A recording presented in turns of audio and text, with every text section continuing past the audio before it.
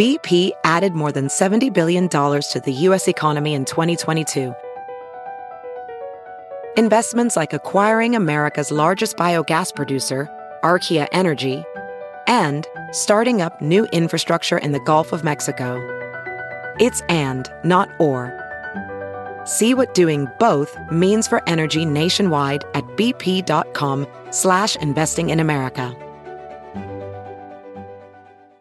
Good morning, I'm Randy Naughton at Fox 2 with your St. Louis news, driven by Bommarito Automotive Group. Fire this morning damaged a commercial building on Natural Bridge at Clarence in North St. Louis.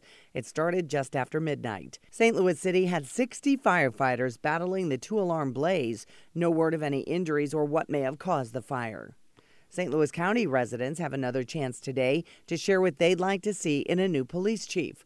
Current Chief John Belmar plans to retire at the end of April. The County Police Board holds the second of 3 listening sessions today to get input on choosing his replacement.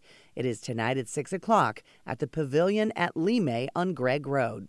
In sports, it was a wild one at Enterprise Center. Blues hosting the Blackhawks. The Blues win it over the Blackhawks 6-5.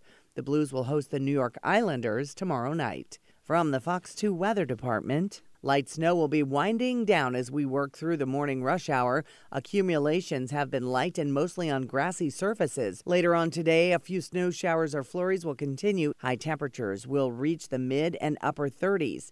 Tonight will bring slowly clearing skies and overnight low temperatures in the 20s.